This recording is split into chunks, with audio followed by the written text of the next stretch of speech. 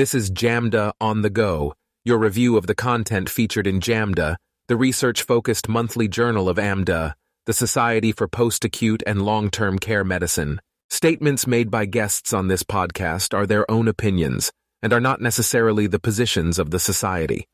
A speaker's appearance on the program does not imply an endorsement of them, their views, or any entity they represent. This podcast is eligible for ABPLM pre-approved certified medical director credits. Details will be provided at the end of this podcast. And now, here's our host for JAMDA on the Go, Dr. Carl Steinberg. Hello, and welcome to JAMDA on the Go for March 2023. I'm Dr. Carl Steinberg, your host for this podcast. Today, it's my pleasure to welcome, live and in the flesh, which is very different from our usual podcast, our newish co-editors-in-chief of JAMDA, Drs. Barbara Resnick and Paul Katz. Wow. There was applause. You probably couldn't hear that, listeners, but there was applause in the room, a smattering of applause.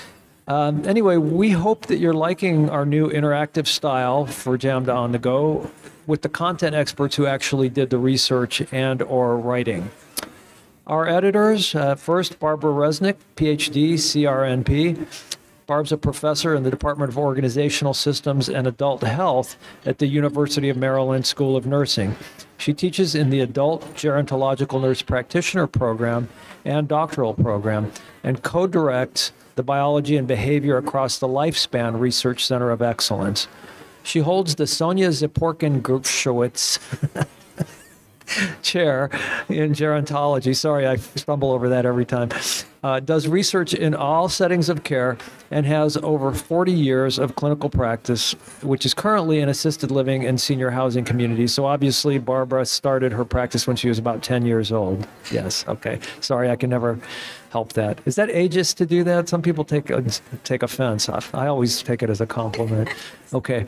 And Dr. Paul Katz, my friend and colleague, a professor of geriatrics at Florida State University, and also serves as medical director for Westminster Communities of Florida and Presbyterian Senior Life, based in Pennsylvania. He's a past president of AMDA with a research focus on medical staff organization and its relationship to quality. Paul's a certified medical director with over 40 years clinical experience in nursing homes, also having started at the age of 10, and also in assisted living and outpatient geriatric care. And finally, our special guest today, Dr. Rebecca Elan.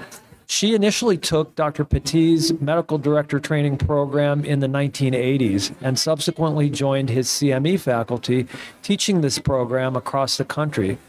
She was part of the group that turned Dr. Petit's program into the AMDA core curriculum, so really a pioneer. She was the first class of CMDs and served on the initial certification council. Dr. Elan was nominated for a second tour of duty in 2019, so glad she's back, and currently serving as the ABPLM and core curriculum faculty. So thank you for that. Rebecca also serves as voluntary part-time faculty in geriatric medicine at Johns Hopkins and CMO Emerita and senior medical consultant for Future Care Health and Management. And hopefully you'll be sticking around for Sunday, because Rebecca will be delivering the Anne Marie Filkin MD lecture on Sunday morning. So, Rebecca wants me to make sure that I remind everyone to spring forward so you don't oversleep and miss her talk. And Rebecca, thank you also for some of the other talks that you've given at our meeting, and you're truly a legend, and it's a pleasure to welcome you here. So welcome, all three of you.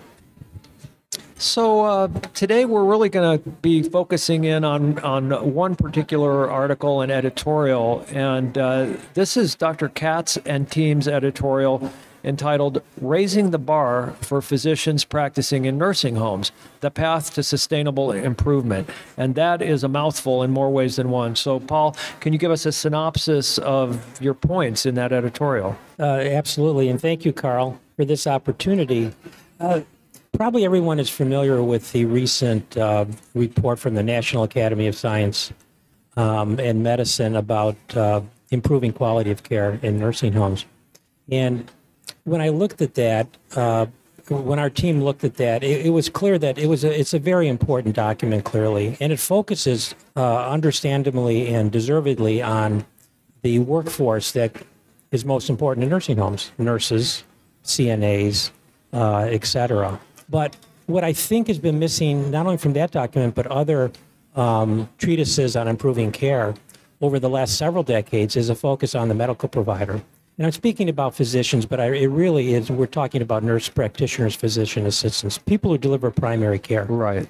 And the focus of this editorial was basically, how do we assure that the medical providers are delivering high quality, competent care and have the necessary skill set and experience? So we make an argument in editorial that in order to establish that level, that standard, we should seek some sort of special recognition, or alternatively a specialty recognition for medical providers using, as some have suggested, the hospitalist model. During the editorial, we go into a discussion about which of these paths would be most expedient. And even though the hospitalist model has been successful, the focused recognition through the ABIM has not been that successful for the hospitals. In fact, only a very small percentage actually partake of that recognition. Are you talking about becoming a board-certified hospitalist? Yeah, it's called focus recognition. So that was one alternative. I thought, well, maybe we could do in long-term, post-acute long-term care. Probably not going to be possible. And of course, we have much fewer post-acute long-term care practitioners than hospitalists. Right. So we conclude that and getting smaller all the time. Yeah, I'm getting smaller as well. I think one alternative is to have our own AMDAS-based ABPLM create a credentialing process, much like they do with certified medical directors, to start establishing this. And I must say that I was so thrilled that Rebecca wrote her incredibly insightful letter in response to our editorial, because it does bring up the discussion of, well, maybe there are other alternatives. And that's really one of the focuses of this editorial, was to get the dialogue going. I mentioned in another meeting this morning that the National Academy treatise report was really great, but only 2 pages out of 600 had a discussion of physicians. Right. So we need to do something. We're not, That was better than zero, though, right? Better than zero. We're part of a team. So that's basically the essence of the editorial. Yeah, thank you for that. And I think any of us that work in this setting and that have, do chart reviews or that sort of thing, it's disconcerting sometimes to see, I'm just trying to think of a nice way to say it, but just, let's say, suboptimal medicine being practiced. And there are these groups that hire brand new nurse practitioner graduates and set them loose on these extremely ill, multi-morbid patients with very little supervision. And that's clearly problematic, and patients suffer from that. And I love the idea of having a sort of something that sets a floor for people who practice in our care setting. But the question is, like so many things, and especially given this younger generation isn't big on signing up for things and joining and things like that, would people actually do it? If the nursing homes required it to practice there, that would be one thing. Yeah. But, I've never seen nursing homes have that much interest in. Sometimes it feels like the medical care being provided is almost an afterthought. Yeah, and we don't have any national data, but, as a follow-up to what you just said, there are too many medical practices that focus on volume and productivity and not on quality. And until we hold them to that standard, we're going to have poor quality. Yep. So, Rebecca, you wrote a great editorial, and if you could just share some of that with our listeners. Sure. Well, I totally agree with the editorial that Dr. Resnick and Dr. Katz worked so hard on, and it's a very informative document.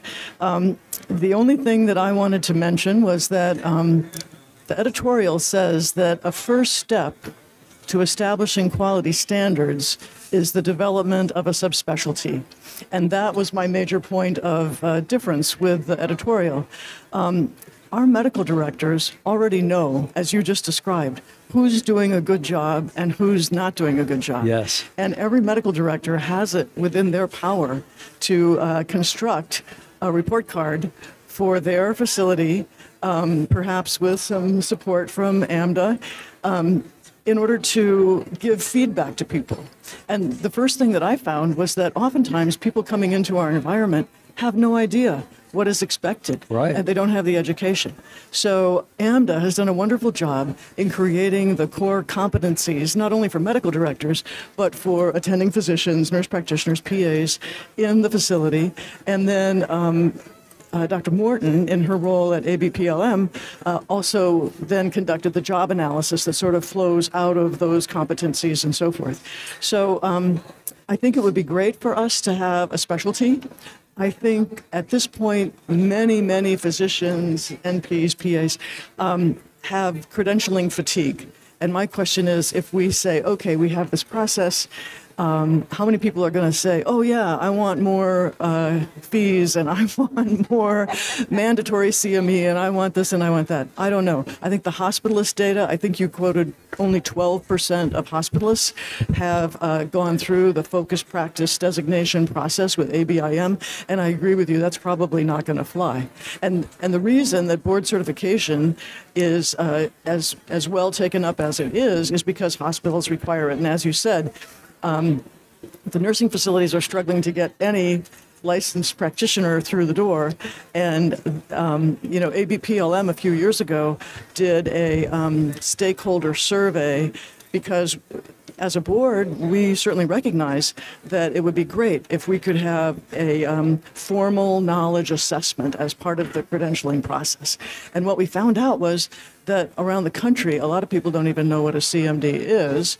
And when you talk about further requirements, the industry around the country is afraid that if you make more requirements, they're going to have more and more trouble Getting finding people to come in. Yeah. So I think that it is important that we acknowledge you need special knowledge to do this work. Actually, one of the posters here is from a young doctor in Cleveland at the VA, and their geriatrician group had shrunk, so they could no longer take care of the post-acute and long-term care VA patients, and it was assigned to the hospitalists. And the hospitalists apparently were not real happy about this. But so the geriatricians basically gave the education to the hospitalists, and the study looked at sort of outcomes of testing, pre and post, and all of that. But what this young doctor said was that the most important thing, they found a subgroup of hospitalists who really loved this environment. Right. And what we found is that we, in our facilities, we often had hospitalists who were getting burned out, and they wanted some continuity. They wanted to get to know patients and families. They didn't want to just constantly be doing shift work and dealing with all the throughput. They wanted to get to know people and make a difference. So they came to us in the nursing facility, but they didn't have a clue. They thought, it'll be easy. How hard can that be? Yeah, we'll just throw a little Seroquel at them at bedtime and, keep them on sliding scale insulin forever. So I think we're all ready to find, as a body of knowledge, which is necessary for a subspecialty, we have the core competencies, we have a job analysis, and I think every medical director should be evaluating their medical staff, but also teaching their medical staff, using evaluation as a form of teaching. And I think that leads to another issue. Whatever direction we go, we're going to have to, whatever that standard we set, we're going to have to prove that people who adhere to those standards, that demonstrate that skill set, do a better job, enhance quality, save money, improve the system. In order to that, we're going to need research to do that. And the underpinnings of that is we have to have quality measures that are medical provider specific that we can use in large groups of a large population to demonstrate to the people who make policy that these are the sorts of medical providers that we need. That's the only way we're going to have real change. And that will maybe force more education, another credential. But that's a long way off, but we have to move in that direction. Right, and maybe PALTC Foundation can fund some research, to help define some of those things. But it really is, it's challenging, and we already have enough trouble getting people in our care setting. But as you said, Rebecca, there are people who have never been exposed to it, and then they get there, and like us, they say, oh, this is a really cool, colorful place to work. It feels meaningful.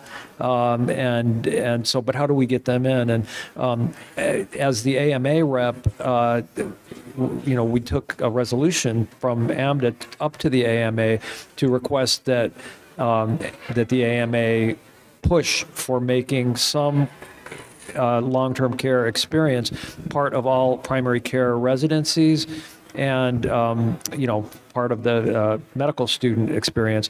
And they said, well, how about if we just say they will recommend it? And that's what they wound up with. So, and we begged them, like, please, you're going to recommend it. Nobody's going to do it. If you try to make it mandatory, then at least, even if it's 8 hours, 12 hours, get them in there. Yeah, I would take it back one step further and say we have to get graduate medical education funding to support education in post-acute and long-term care. Yes. And actually, our geriatrician colleagues at CMS are very much aware that this is an issue. It's a very hot political issue. Dr. Wasserman is also working very hard on this issue.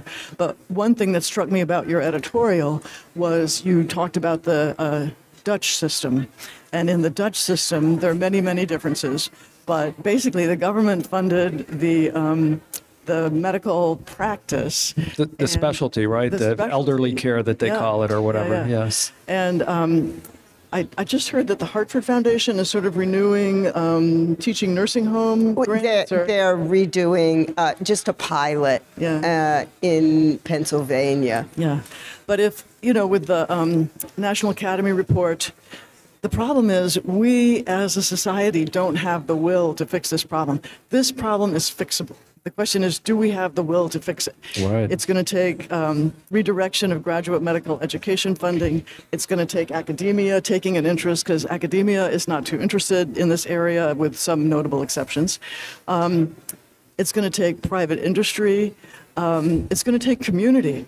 It's going to take a partnership between families and the facilities and the professionals, and so we need mission, we need purpose, we need if we want to go to the moon, people get behind that. If we want to have a war on cancer, people get behind that. This is such a big issue now for a lot of families. I think we're at a moment where we just need. We can get behind it. The grassroots. We need the will to act. Yes, amen. Well, and I thought COVID might be that thing, because suddenly we got a lot more, because of the sheer devastation in our care setting, we got a lot more attention. But now it seems like we're back to square one. But I think we baby boomers want good care, right? And so maybe we can kind of push for that, Barb. So, I've been very involved with medical education because I'm a strong proponent of it and did a lot of work through the American Geriatric Society. And one of the things I've always pushed and said is all physicians need to know how to provide good care for older adults, because no matter what you do, this is going to be what you're doing. And in fact, this is what we did. I always share the model. In advanced practice nursing, we transition. There's no such thing as what I am, which is a geriatric nurse practitioner. Right, that went away. It went away. So all adult nurse practitioners have to spend time in long-term care, or they can't graduate and they can't practice. So it's actually a good thing. It's actually a good thing. Yeah. And part of some of the MPs you talk about and raise that don't know what to do in that setting are family nurse practitioners that unfortunately have not had that opportunity to be trained in that environment. Right. They can take care of pregnant women and babies, but the full spectrum is hard to learn in a short time. Indeed. So I think it could be so fixable, and it is so much if we made it policy, if we made it required, then it could happen. And it doesn't have to be at a cost to credentialing and all of that. I don't think making it required is necessarily the answer. I think more of an answer is creating something that's so exciting that people want to come to it. Yeah, just how do we do that? We have to bring them there sometimes first. Well, and part of the tragedy of the fact that post-acute and long-term care is really shunned and excluded from a lot of medical education and curricular fights is that one of the major determinants of what specialty a young doctor, a medical student is going to go into is if they've had a exceptional mentor. So our exceptional mentors are essentially being denied access. And I think that's one of the major reasons that we don't see more people wanting to come in. You know, you mentioned the hospitalists come in and they go, oh, wow, this is really a very exciting environment. What if we'd picked up those people when they were, first-year medical students? Right. But it's also over the past few years, unfortunately, it's been harder to get students into long-term care. So when you talk about the partnerships, that's also critical because it's hard to find locations, and I also find it's really hard for us to drag our medical students out of the hospital and spend a day. We try and take them to senior housing or any level of post-acute and long-term care. Yeah, one other thing I just wanted to mention was that we also took a resolution to the AMA that had to do with because these medical students graduate with $300,000 or $400,000 of debt. That's something that kind of pushes them away from doing less well-compensated specialties. So what we asked the AMA to do is push for calling any type of practice that concentrates on the post-acute and long-term care setting to be considered a medically underserved area or a health provider shortage area for the purposes of loan repayment. And that's something that they referred to the board for consideration. So maybe, if they can, of course, they don't have the authority to make that happen, but they can certainly help push for that. And perhaps that would bring more people into our care setting. I totally agree with doing this from a voluntary approach and not mandating. Not that we could mandate much, but we have to come to a solution to those bad, I'm going to say bad in parentheses, practitioners out there that are not doing the suboptimal, and get them out of. We've all had experience with them, and really or build them up.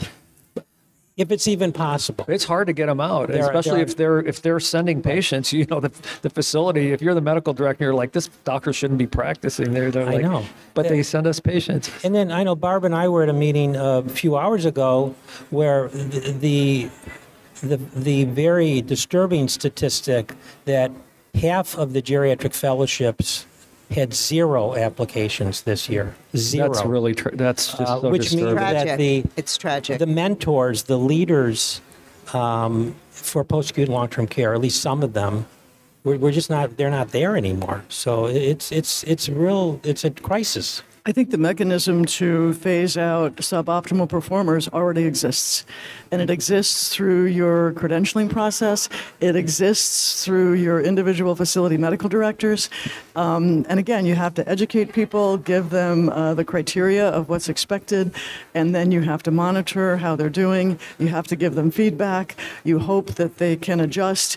Many nursing homes have done workarounds because if they can't afford to let any of the medical staff go because there aren't a lot of practitioners in the community waiting to take those jobs, nurse practitioners have stepped up to the plate and have really made a tremendous contribution to improving medical care in nursing facilities. But we have to go further down the stream or further up the stream, I don't know which is the right metaphor, for making sure that we have a workforce.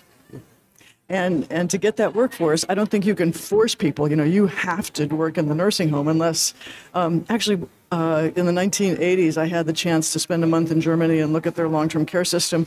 And there were all these young men working in the nursing home. And I thought, where did all these young men come from? And it was it was conscientious objectors to their draft. Wow. And their Let's bring back the draft. I mean, I'd love to have some nice young men in the buildings. Working as orderlies and aides and doing all this sort of stuff in the nursing facilities. Why can't we form the U.S. Jerry Corps?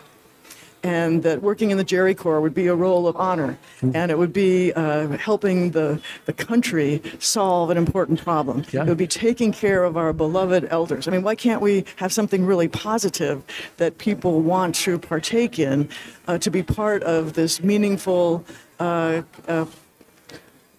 project? Yeah, and now you're thinking big and you're thinking outside the box, and I love that. And this new generation, and I shouldn't be a curmudgeon, but in so many ways they want to do something meaningful, right? And you'd think this would resonate with them, and yet they also want to be congratulated every time they show up to work on time and given awards for actually just showing up.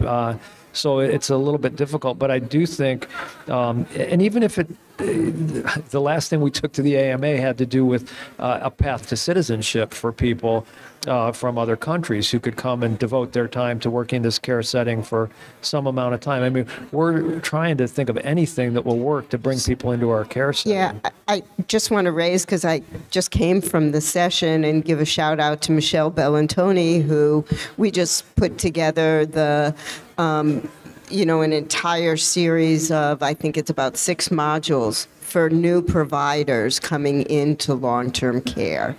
And one of the sections is all about the joy of long-term care.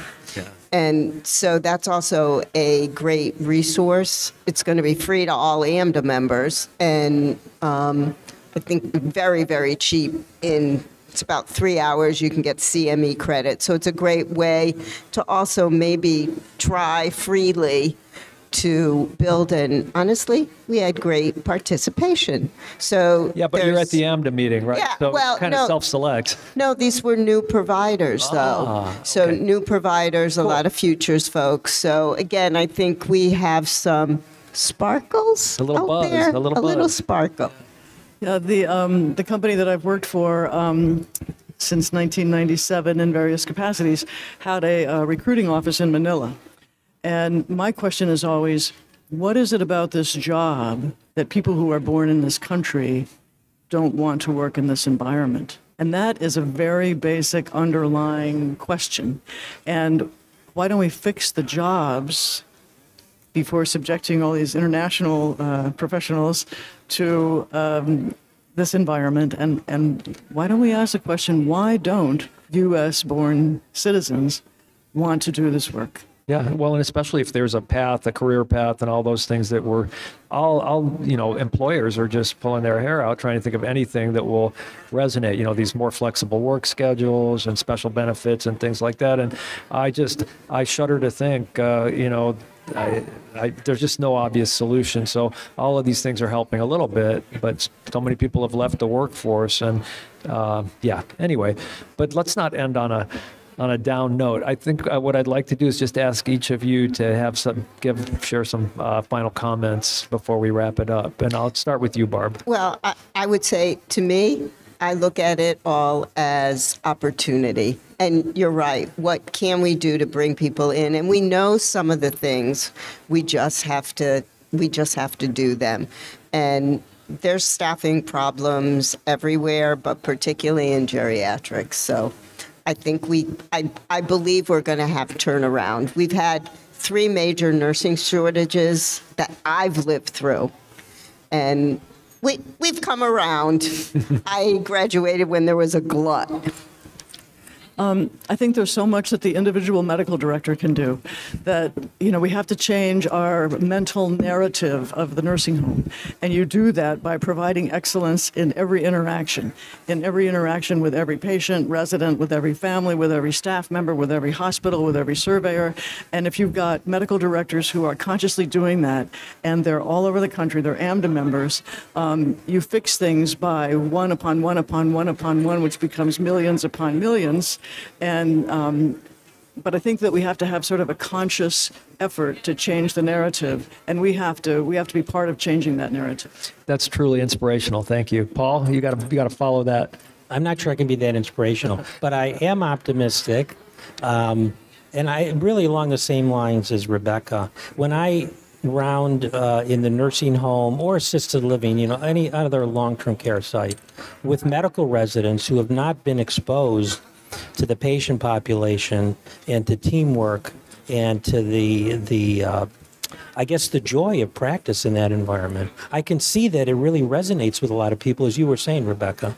And if we can find a way to interface more with these learners, then, maybe it is one-on-one and we'll build. Yeah. Bottom line, we believe in the joy of long-term care. We do, but we're the choir, right? And we're here at the beautiful AMDA meeting in Tampa, recharging our batteries, and it's like a big family reunion.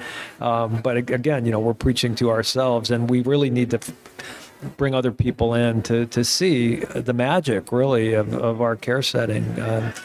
So anyway, well, that's a good positive note to end on. And I'd like to thank our participants today for this very special edition of JAMDA on the Go. The editorials that we spoke about will be available at www.jamda, that's JAMDA.com. And thanks again to all of our participants. You guys rock, and thanks for all the great work that you have done and continue to do.